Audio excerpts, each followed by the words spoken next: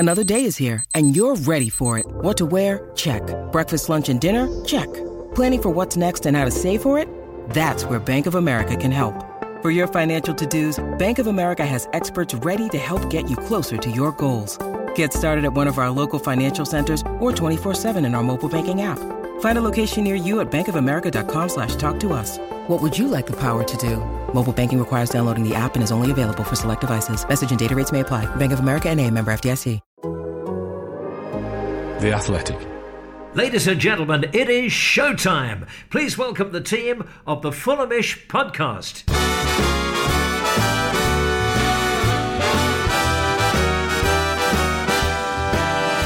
It's the Fulhamish podcast, your independent voice of Fulham FC. My name's Sammy James and welcome to the show, brought to you by The Athletic UK. And the Thursday Club is back for its first show of the year. Peter's prose, Jack with the facts, and then me trying to hold it all together.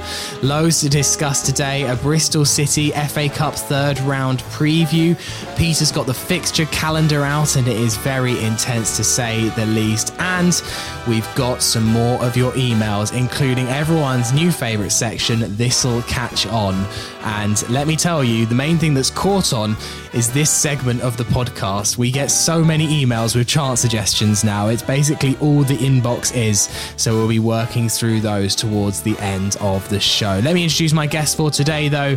Back for a new year, Peter Rutzler. Hello. Hey Sammy, how you doing? We're fine, thank you. And Jack Collins. Hello listeners, Happy New Year. I'll carry on with my catchphrase as it is the done thing now. I did set you up there. Yeah. Catchphrase is really useful, mate. Yeah, you say hello, listeners. I say fine, thank you. That's the way it's done round here. Well, first of all, let me just say Happy New Year to you both. Peter, I'll start with you. Did you have a nice Christmas break? A much extended holiday for you, given that Fulham didn't play any football matches? Yeah, a lot less travel and need to go to games. So that was quite nice, quite strange. No Boxing Day game was very odd. But yeah, in general, it was fine. Still had to try and write something. And the longer this goes on, the harder it gets. But no, yeah, it's been good.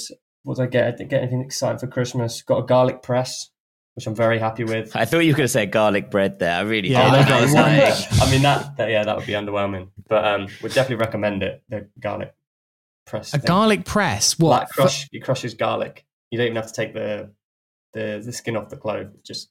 It's unbelievable. What do you mean you don't have to take the skin off the clove? You don't. You put it in the little thing where it gets crushed and then you squeeze it together. I thought you were just going to say like something that chopped garlic. I was like, isn't that about 50p from IKEA? No. I still think it might still be 50p from IKEA. I don't know. But either way, I think you still meant to take the skin off, mate. No, you don't. You don't have to. You don't, because you can take it out after. It says I can see what the beauty would be. I mean, is it that big a problem in your life? I mean, I feel like maybe you must have your life sorted if chopping garlic and taking the skin off was the biggest issue that you had. Hey, it's the thing that's had the biggest impact on my life. Put it that way. I think this is completely fair enough, but I would point you in the direction of those little jars of just pre-bought, garlic that you could just. Oh no, can't do that. You can also get frozen packs of it. No, that's a bit much. But it's just these jars of just like pre-chopped garlic that just really did change my life. In terms of like, if you're cooking like a big meal, obviously, and you're trying to impress, obviously you're not using them. But for day to day, chucking them in a pasta, absolutely perfect. Really does save time. Jack, did you get any other exciting Christmas presents? What did I get? I got a toolbox to try and put some new things up in my new house. So very good. Very excited about that. That's a present after my own heart. Yeah. Well, mine's not quite the job that you had to do on yours, Sammy. But I was pleased. Now I can get on with doing bits and bobs around the flat. So that's nice. I'm pretty happy. Got a new coat and a toolbox. This is growing up, isn't it? This is becoming old. That is a good Christmas haul, in my opinion. I mean, I've got plenty left on the renovation, Jack. If you want to pop round and I don't know, hang some doors for me, then you're very welcome. Right, let's get into everything that happened over Christmas. And Peter, it really was such a disrupted Christmas. Well, it was a completely disrupted Christmas. It was completely thrown out the window, really.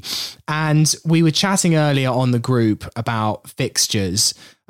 You've got an article that's out today kind of looking at Fulham's schedule between now and the end of the season. And it's hectic to say the least. Yeah, it's going to get tighter. It's been a difficult few days. And I think it's all the more frustrating when all the games have been postponed and it's not your own fault. With all 3 games, it's been the opposition teams. And yeah, it's a bit of bad luck. And I know there is some questions about transparency in terms of knowing COVID cases and particularly injuries. I myself think there should be at least some kind of publishing of numbers. Just so for one thing, it stops the speculation because, the one thing that comes out when you start linking the two between cases and injuries, which happened with the Reading game, is that you can draw 2 and 2 together. But there are so many different elements to it. Of course, you can have, if you don't have any keepers available, then that can postpone a game. So all this means for Fulham is that the schedule for now onwards is going to get proper tight. And actually, obviously we'll talk about the Bristol City game, but when you look at what progressing in the FA Cup might mean, it seems less appealing because it gives less room for manoeuvre. I've looked at the gaps, and when I say gaps, it's like, is there a gap in a week? So a midweek space for a game. And I've made out 8 clear ones. Now there's loads of different elements to it, but 8 that aren't interrupted by either a fixture that's already scheduled or an international break that could happen, which we'll talk about as well. Between those, 8 sounds fine, but then you factor in the Swansea game and it's 7. And then if you progress to the 4th round of the FA Cup, it's 6. 5th round, it's 5. And then the Blackpool game, of course, at the end of January, looks likely to be postponed. It's a non-European international break, as we've talked about before. If Fulham have more than 3 players called up, then they can request to postpone it. I think we've sort of talked about whether Fulham would postpone it, and we'll see what happens, because I imagine if there are more postponements to come, then suddenly it becomes a different question. But then we're looking at 4 gaps. I mean, 4 gaps, and we're not talking about a weekend here. We're talking 3-game weeks. So it could get very tight and very testy. So yeah. And looking at the calendar that's up on your piece that's on The Athletic, a lot of those gaps come in the final 3 or 4 weeks of the season. So we could be talking about a situation where Fulham are a game or 2 behind, looking at promotion ideally, going right to the end of the season, really, because the gaps now between now and April are pretty much non-existent because of, Swansea's going to take one, if Blackpool takes one, if one team gets to the 4th round of the FA Cup, it doesn't matter if we get knocked out, if Middlesbrough go through. Yeah, it seems like there genuinely isn't space for rearranged games, as far as I can tell from what you've drawn out, until April. Yeah, I mean, January, February is going to be really busy.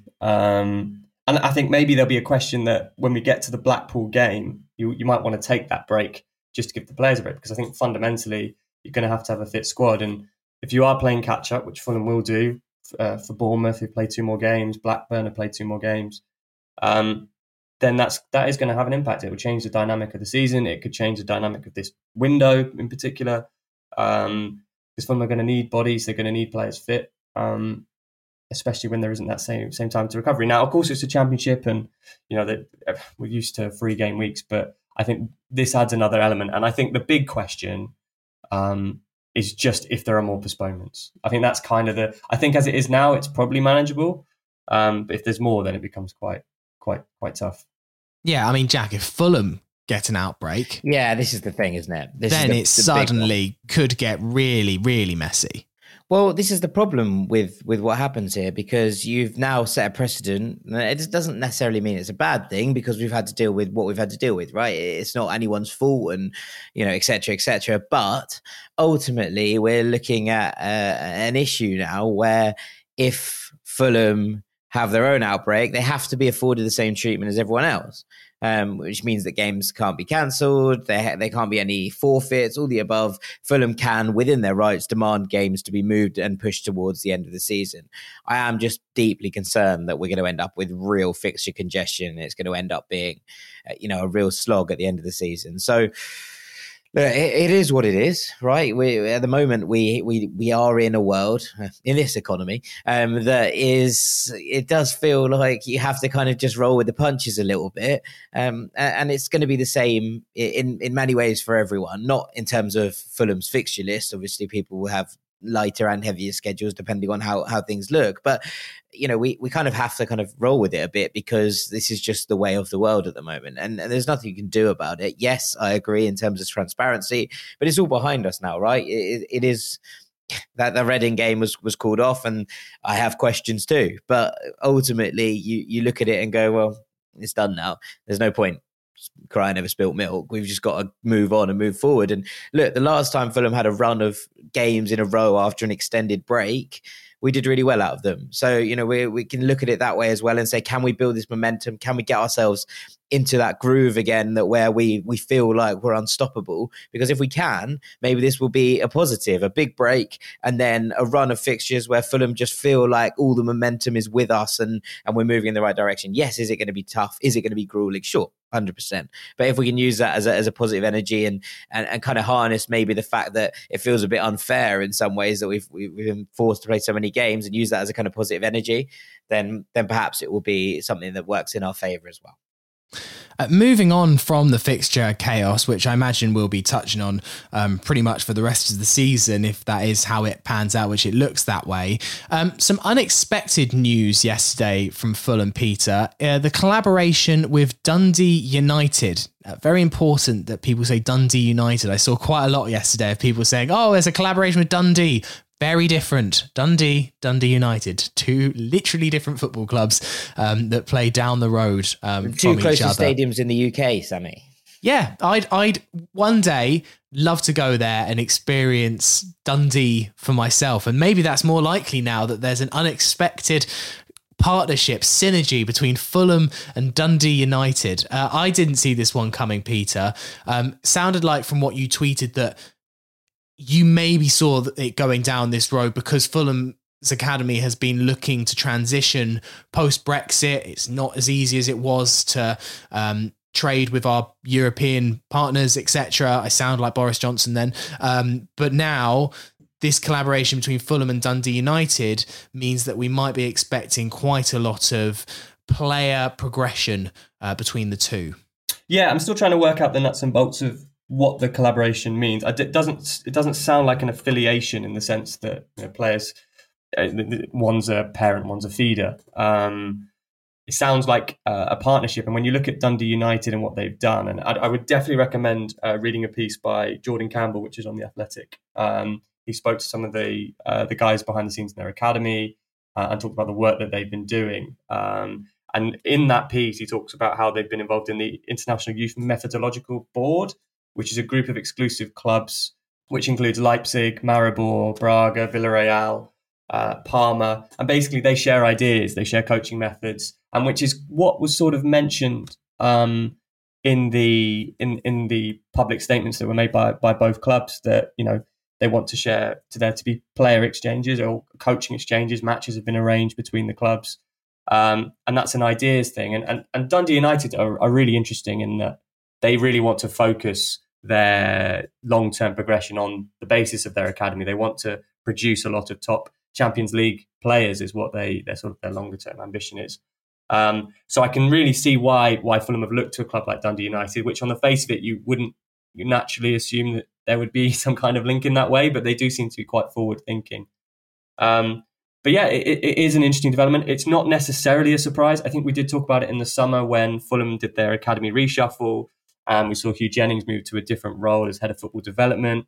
This seems to have given him more autonomy in terms of how he can try and, one thing, of course, is bridging that gap between the seniors and the 23s, but also in terms of sustaining Fulham's academy advantage. I think in his statement, actually, in his quotes, he talks about maintaining and keeping and gaining a competitive advantage, which does become harder. You think of some of the players that have come over into Fulham's academy from Europe, like Ziad Larkesh, or he's currently in the 23s now. Marek Rodak was another. He arrived when he was 16. That avenue is not going to be there anymore because of the stipulations around signing under 18s now that the UK is out of the European Union. So Fulham are going to have to think differently, and I think this is part of it. The idea of partnership with partnership clubs, how they can use that to advantage both development of players and coaches. And I'd be really interesting to see if this is the first of a few more, because I think that's certainly something that we've seen with other clubs, like Sheffield United, who got their one. Man City is an obvious one. This idea of groups. I'm not saying that Fulham will end up in that sort of pattern, but this would suggest something along those lines is how I would see it. But interesting, really interesting, and obviously it'd be good to work out more of the nuts and bolts, which I'll be doing in the coming days to really flesh out what this agreement means and whether we will see Fulham players go to Dundee or Fulham getting a good advantage at seeing some of these Dundee talents that come through. Dundee United. Yeah, I made that mistake as well with the tweet. I realised I tweeted it. Yeah, it's very important. It is really important. It is critically important. Would you like some Dundee United facts? Yes. I just like basic facts, but I did not know that they are nicknamed the Terrors. I did know that they're nicknamed the Tangerines, and the supporters are known as Arabs. And their podcast is called the Dode Fox Podcast. And we've reached out to the Dode Fox to see if they're interested in a similar collaboration, ideas. Maybe we could send a Fulhamish member or two on loan to the Dode Fox, see how they do. It's 3 months up there. Who would you send? I'd love to see Cam Ramsey. I was about to say, I'd like to see what their reaction would be to a Cam Ramsey 5 thoughts. Yeah, Cam Ramsey article on Dundee United 0, Hibernian 2. That's what I'd like to see. They've actually already lost 3-1 to Hibs in the last month, so we're going to have to think of a new thing. Maybe we could do the away game. Yeah. But and look, we'd be happy to have some Dode Fox collaborators come on here. We haven't got anyone Scottish on Fulhamish, so maybe this is the chance that we can take up. Other than that, Peter, the other thing I wanted to talk about from what you wrote over the Christmas period was your piece on the Fulham women's team. Now, we've talked about the current Fulham women's team, but this piece was more about the story of how Fulham's women's team broke through in the 2000s, became the first professional club in the UK. It was driven by Mohammed Al Fayed's money. It was ahead of its time. And I thought it was just a fascinating trip down memory lane of how Fulham was so ahead of their time with this team, too ahead of their time, as it turns out. Some fantastic players were in that team. We, of course, won numerous trophies, including the FA Cup. I just wanted to know what you've found in this piece and what bits of it you found most interesting whilst researching, what was an iconic time for Fulham. It was heady days in the Premiership. It was also heady days on the women's team front. Yeah, I've really enjoyed putting this together. It's one I've been trying to do for a while. I think we sort of mentioned it every now and again on the pod as well about this team, because it was what was mainly interesting is that a lot of people don't know how successful Fulham were, and the fact that Fulham had, I think at the time, they were the first fully professional, 100% fully professional women's team in Europe. And it was just fascinating to see, one, how they sort of began that process, how they found players, how they used some connections through Gota Huguenes, who I spoke to for the piece, and he was brilliant. And certainly built this really incredibly strong team. They were in the third tier when they first turned fully professional and had to get promoted to top flight. But I think they got promoted. They did that very quickly with some very, very large score lines. But there were so many different elements to what they did, because they basically had the same access to facilities, the same medical support, everything as a men's team, which at the time was pretty unheard of. And it, as you say, it stems from Mohammed Al Fayed sensing an opportunity. Unheard of, when I say unheard of, in the UK anyway. In the United States, it was much more progressive at that point. But Al Fayed actually saw the World Cup in the US, and the story goes that was part of it. But there was might have been overplayed a bit. He sensed an opportunity. He sensed that the FA were looking to potentially turn the league professional, and he wanted first mover advantage. He wanted Fulham to be in a strong position to be leading in that area, and naturally the business advantages that come with that too. But as the piece explores, it talks about why Fulham, why Al Fayed decided to pull the plug financially, why the FA were not in a position to invest. I mean, there's still an element of debate around that, but financially, they were in a bit of a mess. I spoke to Mark Palios, who's now chairman of Tranmere, but was chief executive at the FA at the time. It's honestly, I really enjoyed speaking to Rachel Yankee and Katie Chapman, who went on to have such fantastic careers off the back of this, of their time at Fulham, where, as you say, Sammy, they won the FA Cup, they won the top flight. They actually went into Europe when they reverted to semi-professional. So it was a really important time, but also one that did leave you feeling a deep sense of what might have been, in different circumstances, with other clubs taking the plunge. There are other elements too, in the sense of, how some of the players felt that rather than everyone sort of being behind them, as some of them were, there was an element of jealousy and just how that sort of translated and came out on the field. But in terms of the actual quality of the football, I think there's one really good quote that Rachel Yankee said, I think, and she basically said, it showed that if you support female athletes, you give them the right training facilities, the right meal times, the opportunity, the quality of coaching, you will get a good standard and you will get a good quality product to market. I think that was absolutely true. And it's just remarkable, really, that it took 15 years from when the FA initially, with that initial promise of a professional league, to actually having one took place. And as you say, Sammy, it leaves the question of Fulham ahead of their time, or did everyone else just not take the learning from it, really? Yeah, I always think that with the Fulham women's team, and we mentioned it when we discussed the Fulham women's team, where they are now. And obviously there's great progress being made there, but they're still comparatively so far below where Fulham were, not just because they're not anywhere near the WSL, that Fulham were at the top of the game. Fulham were at the European levels of the game. And Jack, you see the clubs now that, okay, yes, all the big six have a women's team that's in the WSL, but the likes of Reading, who have a WSL team. Fulham very much paved the way and then got none of the reward at the end of it. It feels like such a wasted opportunity when you look back, see where it was.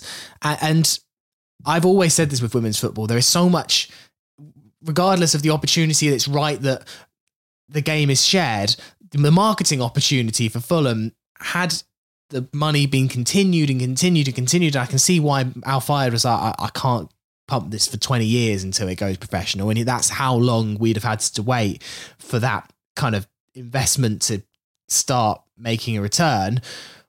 But it just feels like a massive shame when you look back at it all. Yeah, I mean, you could probably say something similar for Doncaster Bells, right?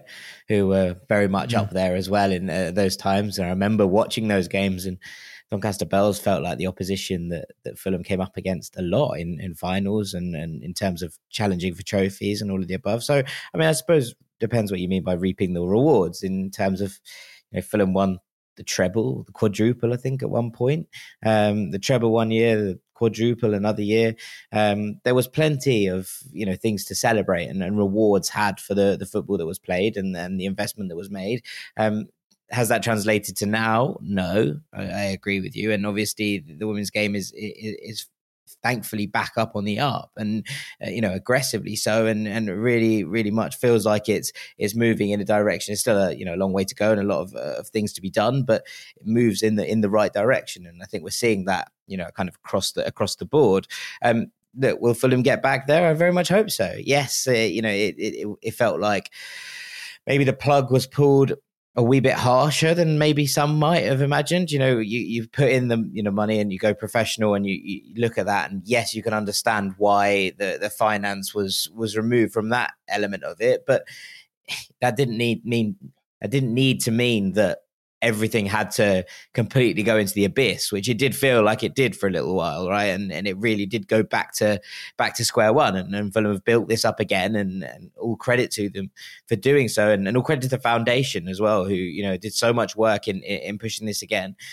But when you look at it and think maybe it didn't need to be 0 or 100, maybe there was a middle ground that could have been found during those kind of wilderness years that would have allowed Fulham to have something to build on that was a little bit higher up in the pyramid. That said, we've seen all these articles, we've seen Peter's articles and what they're trying to build, and something sustainable that isn't necessarily the whole flash in the pan that this perhaps felt a little bit like, trying to build a foundation here that is something that can be built on for years and years to come, that comes with the right attitudes and the right, development strategies and all of the above. And maybe that in itself is a more worthwhile target and a worthwhile thing to have in the bank. And so I hope that kind of sustainability and build through the divisions is something that we can sustain. Well, if you want to read that piece by Peter, there's also loads that went up over Christmas. There's his club review from 2021, also a piece about how Seri will be going to AFCON and the midfield shuffle that will need to happen. If you want to read any of those pieces, go to theathletic.com/Fulham pod. Right, let's look at Bristol City on Saturday. When you need mealtime inspiration, it's worth shopping Kroger, where you'll find over 30,000 mouth-watering choices that excite your inner foodie. And no matter what tasty choice you make, you'll enjoy our everyday low prices, plus extra ways to save, like digital coupons worth over $600 each week. You can also save up to $1 off per gallon at the pump with fuel points. More savings and more inspiring flavors make shopping Kroger worth it every time. Kroger, fresh for everyone. Fuel restrictions apply. Part 2 of the Fulhamish podcast. Sammy James here with Peter Rutzler. Hello. And Jack Collins. Hello, listeners. Jack, how do you feel that Domingos Quina could be heading back to Watford? The loan could be ending prematurely. He'll go down in the likes of Chihi, Hozabed, the one-cap wonders for Fulham, who never quite lived up to the glorious potential that maybe they could have. Cap wonder. I think he's got 3 caps for Fulham. Thank you very much. He's more Marcel Gekov than any of the above. So we'll have less of that to begin with. I'm sad that this hasn't worked out, to be honest. Look, it is what it is, and ultimately it's a player who I think we all. Not all, but some of us were pretty excited about. I remember watching Quina at under 21 level and thinking he was excellent, especially for Portugal. I said so here at the time. But it clearly something isn't right, because we've seen very little of him. He clearly hasn't stepped into the breach that Silva thought he was going to be able to. There were opportunities when Fabio Carvalho was injured for a month and a bit for him to play in what appears to be his kind of favoured central 10 role. And yet we've seen almost nothing from Domingos Quina. So yeah, it's just one of those. I think we've got to go. It hasn't worked out. The opportunity looked like it was a reasonable one in some ways, but it hasn't worked. So yeah, am I sad it hasn't worked out? Yeah, sure. I think there's a player in there somewhere, but ultimately you've got to look at what the manager wants and what he understands from his team. And at the moment, it feels like he knows best. And ultimately, Quina doesn't feel like he's fitted in.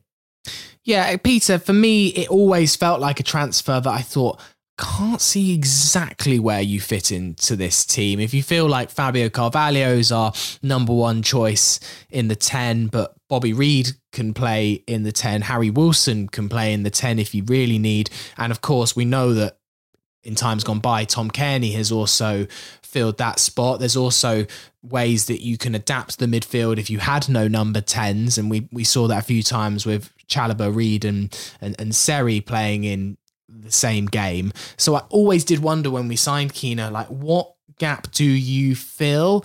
But also, reading between the lines, it feels like there's been other factors as to why the loan hasn't really worked at Fulham, and it's slightly more personal issues from what I can gather. Yeah, it felt opportunistic at the time, didn't it? I mean, on deadline day, it's one that became available, and as Jack says, there's certainly a player in there. I mean, he did well at West Ham when he came through. He chose to leave Chelsea, didn't he? And he had interest from big clubs, and you don't get that kind of interest on the back of nothing. So, but what has come about is he's just not been able to get games, whether that be at Watford, whether that be it was consistently at West Ham, or now clearly at Fulham. And when you're at this age, it's really important that you're playing. And I think from his perspective, he will want to be playing. He needs to play. He needs to play games, whether that's wherever that is. So you can see why he'd probably want to end it himself. I think we haven't seen much of him. I mean, there's the appearances. I think there's one for the 23s as well. I think there were some alarm bells that started ringing when Silva started talking about him needing to work harder in training a couple months back as well. So, yeah, I mean, it's just one that's not worked out. And I guess with the flexibility of a loan, it's one you can just say, okay, well, you can go back and find somewhere that might be a better fit. But clearly there were good numbers in that number 10 area, number 8 area of the pitch. And if he was to do well, he'd have to outshine some pretty decent professionals. And that's not happened. And looks likely now that Watford will find an alternative place for him.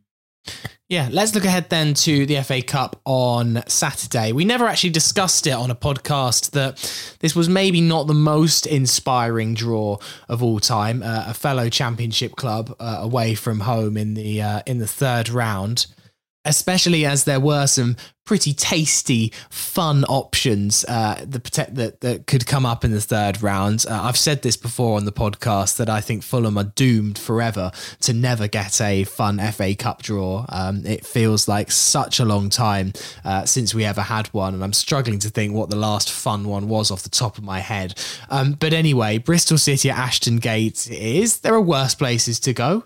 Bristol's a nice city. It's just that we've already been there and it's not quite as exciting. And Peter, this is a game that neither team will be all that bothered about. I mentioned it on Monday's podcast that very difficult to know exactly how Silva plays this. You could forgive him for saying, I'm going to put all of the kids out and I'd rather be out because of the fixture congestion. But also, Fulham haven't played a game in so long. We need some fitness. We also need some confidence because we haven't won matches. Have we got any idea how Marcus Silva is going to play this?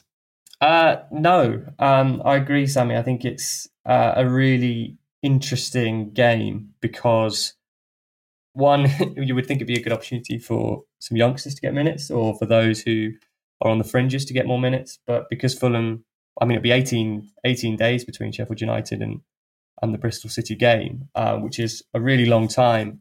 And I'm sure that they will have done, and they have done some inter-squad games just to try and keep that sharpness up because you can't really get it in any other way than by playing matches.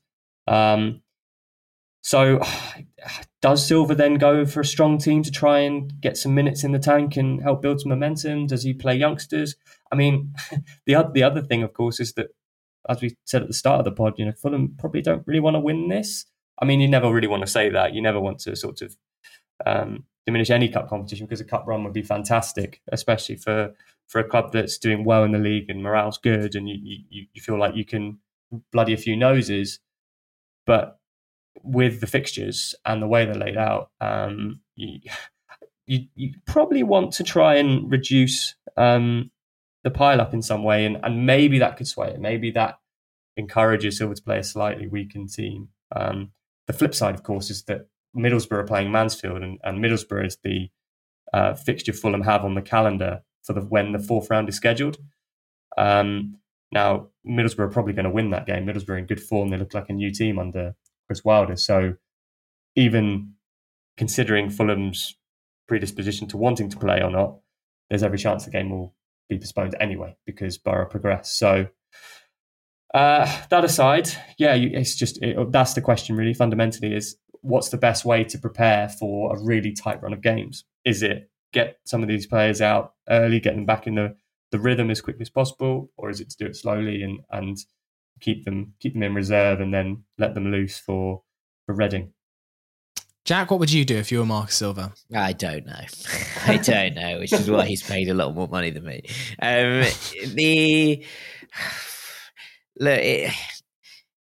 There's so much to consider here, right? There's so many different things going on that it kind of feels like either we're looking at, you start to try and blood players. I mean, maybe what I would do is maybe play half a first team, the players who feel like they need minutes. I'd love to get like Nat Chalobah some minutes. That's what I'd be looking at. I'd like to get Nat Chalobah some minutes. It'd be great to get some minutes in the legs of Michael Hector and Alfie Mawson and Terence Congolo if he exists at this point. The players who are perhaps on the edges of the first team who haven't necessarily been able to crack into what has been a very settled side. Now, there are advantages to having a settled side, and I think that's massive, but we're looking here at a run of games where Fulham are going to have to rotate, or we're going to burn ourselves out really, really aggressively. So can we get the players in that rotation up to speed? Now, Michael Hector stepped in for a couple of games, thought he looked good, right? He looked impressive, and that's something that we can hang on to. I think something we can kind of look towards when you put it in that context. Is Alfie Mawson able to get a few games here? Can we start to try and work him into rotation? Because when he's played, he's looked all right too, right? These are good problems to have in so many ways. So if we're looking at these and we're looking at Tosin and Ream and going, can you play every single game every 3 days for a month and a half? I think the answer is probably no. And therefore it's good to have rotation options who you feel you can fall back on, and it feels like there are minutes in the legs. Do you want players like Tom Cairney to be starting to run things again? Yes, I'd play TC. I'd play TC. I'd play Gazaniga. I'd play Surely Muniz. Maybe. I mean, if Jay Stansfield's back and firing, then I think there will be plenty of people who would suggest to you that Jay Stansfield might be a better rotation option if you're trying to change things up, and especially if you're going with 2 up front, than Muniz is, because Muniz feels more like a rotation piece. And we spoke about this before the window, and we were talking about what Fulham like to get in. I'd imagine it's a different profile of striker if we're going to bring anyone in this window, because when you do it that way, you're looking at, and when we do go 2 up front, and when we did that against Sheffield United, it looked like Mitrovic and Muniz were on top of each other, in each other's way. You know, they were trying to play the same balls. You need 2 strikers if you're going to play that who can dovetail, and it doesn't feel like those 2 players are at the moment those players. I actually think that if you're looking at this big run of games, can you get Alexander Mitrovic, into goal scoring form again? Yes, that'd be great. That would be really useful. I'd probably start Micho, take him off at 60. That's what I'd be probably looking at, but I'd bring Stansfield on, see if we can get him back into some first team football. It's a tricky one, obviously, and I'm kind of working it on the fly here, but I think that's it. It's, the core who you need to be firing, your Mitrovic's, your Cairneys, those players you get a run at. You probably give like someone like Harrison Reed, who's going to be used extensively over the course of this month, a little bit of a breather here. You try and get him as fit as possible for these next games, but, don't play him when you don't need to. And try and work these players into some sort of form. The other thing to note, of course, is that, as Jack says, the team has been quite settled for quite a while, but after recent form, it's 5 games without a win, a couple of really poor performances by Fulham standards, the team's not that settled anymore. It shouldn't be anyway. There are question marks for most positions that have felt pretty stable.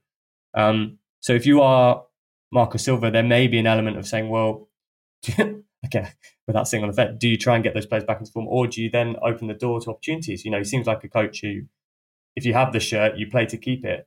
And if you're not playing to that standard, then it should afford others an opportunity. So you would sense, or you would assume that, particularly in training, there would be that sense of there should be an opportunity now because the team have hit a little stumble of form, and a game like Bristol City could be a good opportunity for someone to play themselves into a more regular contention.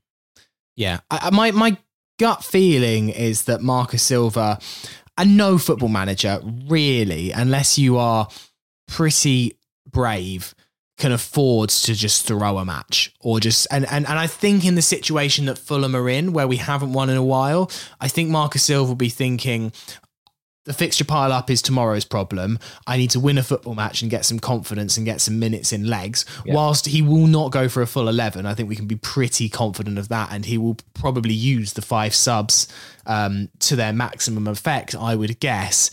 I just can't see Marco Silva going, we don't need to win this, because I think we need rhythm and we need fitness. And whilst, yes, we've got Reading on Tuesday, Reading also have a game this weekend. Most of the teams we're facing have got a fixture pile up too. So whilst we will be knackered, so will most of our opponents. So that would be my guess on the situation. One thing I wanted to just get both your thoughts on is a transfer rumour that has been doing the rounds. I can't say I know too much about him, although I know he played at West Brom last season. Okay, Yukuslu, Turkish midfielder, has been fairly extensively linked with us in the last few days. Jack, what do you know about OK, and is he okay? It's not right, but it's okay. It's.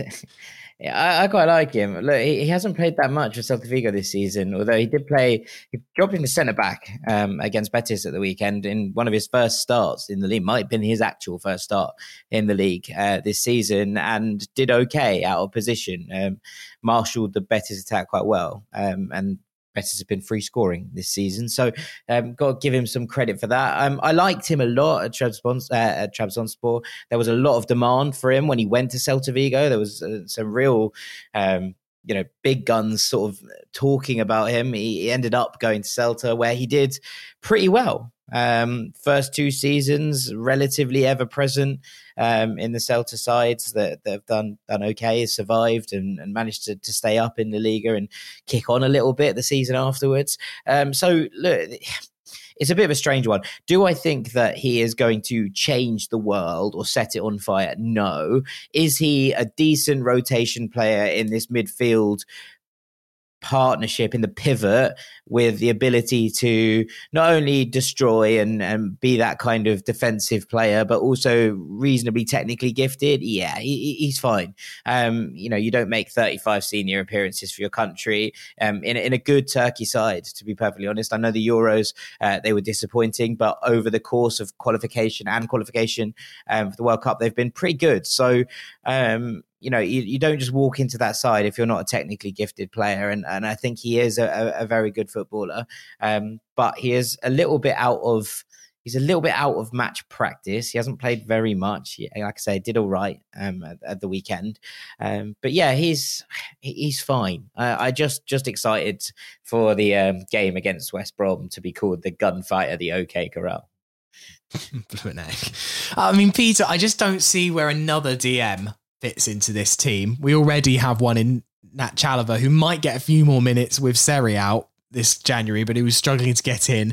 We have Tyrese Francois, who just seems to be the forgotten man after such an impressive start to the season, particularly the pre-season friendly against Charlton. I imagine it would be a loan.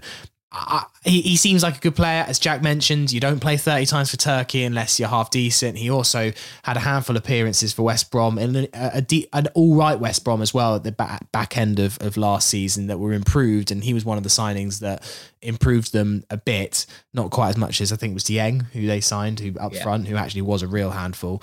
Anyway, I digress. I just don't really know where he fits in. I mean, this isn't a confirmed signing. It just seems like quite a strong rumour, stronger than just paper talk.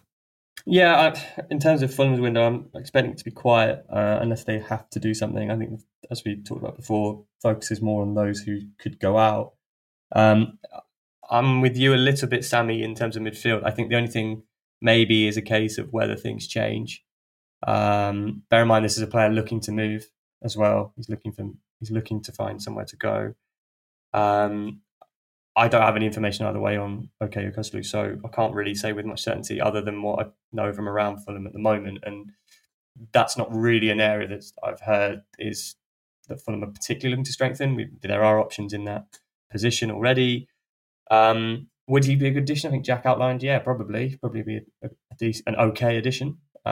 He's probably like a decent top half championship, bottom half Premiership squad player. And that's fine. If that's what you're bringing in, that's okay. I don't think there's any objections to that. I wouldn't say it's an urgent need. It doesn't seem that way anyway. But no, I wonder if it's just a case of whether an injury changes things. Obviously, Seri's away at the moment, maybe looking at that squad. And I think if we're looking at Fulham in the first half of the season, perhaps there's a question to say that they haven't really controlled games in the way they would like.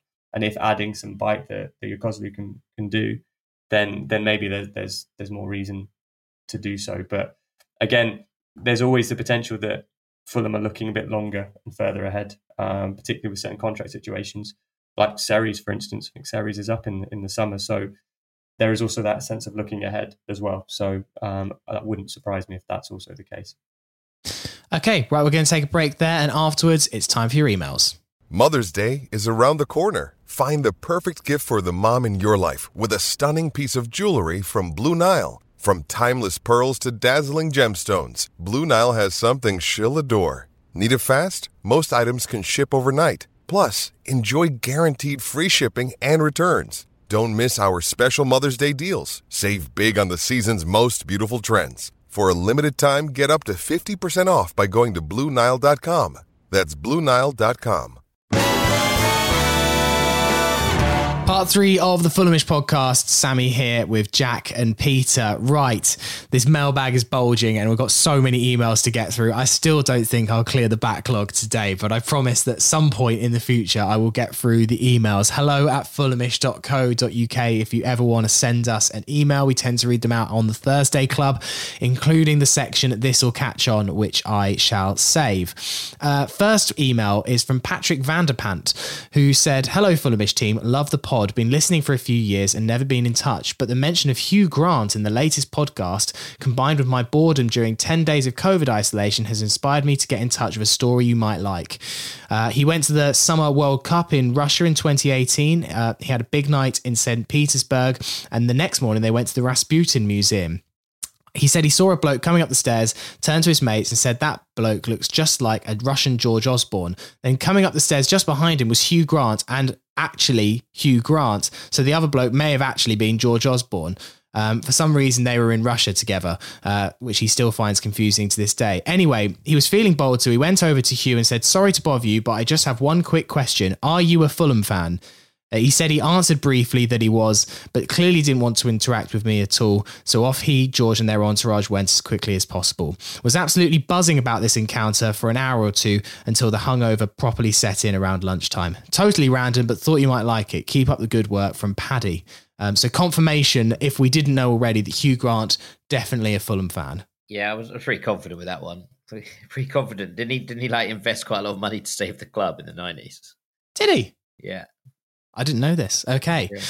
There was also confirmation over the Christmas period that Daniel Radcliffe, definitely a Fulham fan. Again, one that I think we all knew, but he said it in an interview. Didn't he also say that he fell out of love with football? Like quite strongly. Yeah, he basically was just like, I grew up supporting Fulham, but I actually don't like football. Yeah. So which is basically the end of that, I suppose.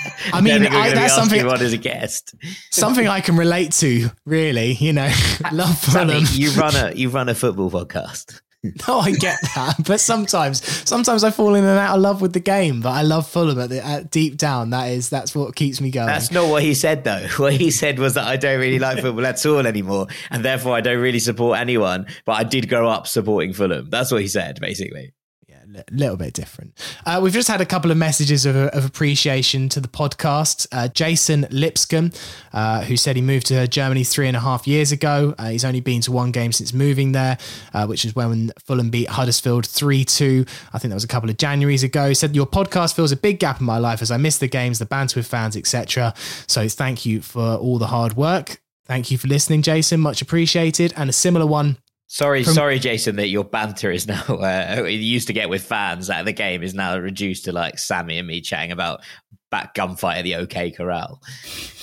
Look, it's what he's got to work with. He's got limited options. Yeah. Beggars can't be choosers. Legitimately. He's moved to Germany. We're all he's got. And Karen Banks as well just said, I want to say a massive thank you to all at Fulhamish. I don't go to many matches due to my health, but I do enjoy listening to the pods and videos to make me feel part of it. She also loves the articles. So she's wished us a Merry Christmas and a Happy New Year, because this was a little while ago. So thank you very much, Karen. And Happy New Year, Karen. You. Happy New Year, and thank you for listening. Right. This will catch on. Okay. So this is a section of the podcast that we started about a month ago, where people just quite often used to send us chant suggestions in the belief that maybe we would have some influence. We don't. None of the chants that have ever been sent in have ever been sung by anyone in the Hammersmith end. I've never heard them. Maybe one day it will happen, but probably not. But we're here to rate and slate what you come up with. The first one, again, Tosin Adarabioyo. A lot of them are for Tosin. It just seems to be a running theme here of get Tosin a song. Still none of them are caught on. This one from John McCormack, though, John McCormick, I should say, he's just gone for Rockin' All Over the World by Status Quo, which I have heard quite a lot recently, which is, here we go, Tosin Adarabioyo. Yeah. I could hear it. Yeah. Jack, I'd give that an 8 out of 10. Yeah, it's not bad. It's not bad at all. And it's, you know what, it fulfills the, I mean, obviously Arsenal have done it for Saka and Smith Rowe, but it does fulfill the not used for any of our other players category, which is a big one for me. I think it's a good one. Well done, John. Next one, I think, is a Tosin one as well. It's not a Tosin one, which you'll all be glad to hear.